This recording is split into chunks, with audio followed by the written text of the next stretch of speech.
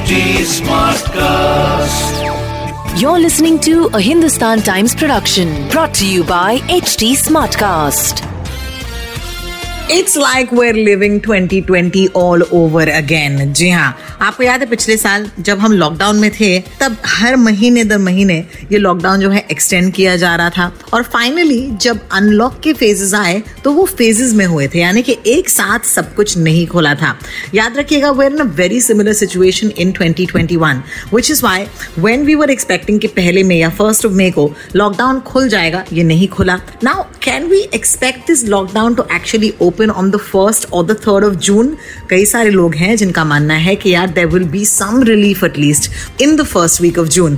सचिन कलबाग के साथ check in करते हैं. ये है the executive editor of the Hindustan Times, जिनको हमसे थोड़ी ज्यादा and definitely ज्यादा verified खबर होती है.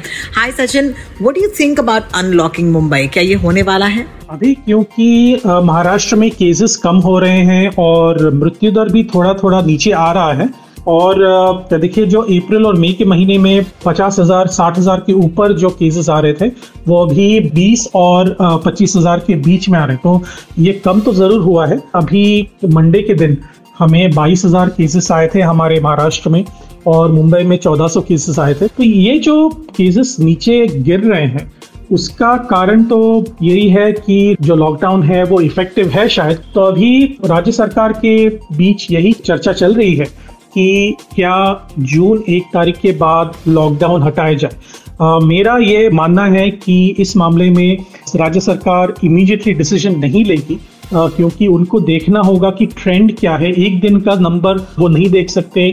उनको 7 दिन 10 दिन के लिए इंतजार करने के बाद ही उनको वो ट्रेंड देखना होगा और उसके बाद ही डिसाइड करना होगा कि क्या कर सकते हैं, लॉकडाउन हटा सकते हैं या नहीं. मुझे ऐसा लगता है कि लॉकडाउन इमीडिएटली तो हटेगा नहीं, लेकिन रिस्ट्रिक्शंस जो हैं वो कम होते जाएंगे. यानी कि जो दुकानें हैं वो शायद ज़्यादा समय के लिए खुलेंगे. जो शॉप्स हैं वो एसेंशियल शॉप्स नहीं, बाकी शॉप्स भी खुल सकते हैं. लेकिन जो ऐसी जगह हैं जहाँ पे काफ़ी सारे लोग इकट्ठा होते हैं, यानी कि मंदिर हो या फिर मॉल्स हो या सिनेमा घर हो, कोई भी रिलीजियस प्लेस हो, बीच हो, पब्लिक गार्डन हो, जहाँ पे काफी सारे लोग इकट्ठे होते हैं, उन जगहों को शायद वो पहले फेज में नहीं खोलेंगे क्योंकि अभी जैसा मैंने कहा नंबर्स नीचे हैं, लेकिन पहले वेव के हिसाब से अभी भी काफी ज्यादा है. अगर इनको और भी कम करना है, पॉजिटिविटी रेट को और भी कम करना है, तो ये जो रेस्ट्रिक्शंस हैं वो धीरे धीरे ही हटाने होंगे.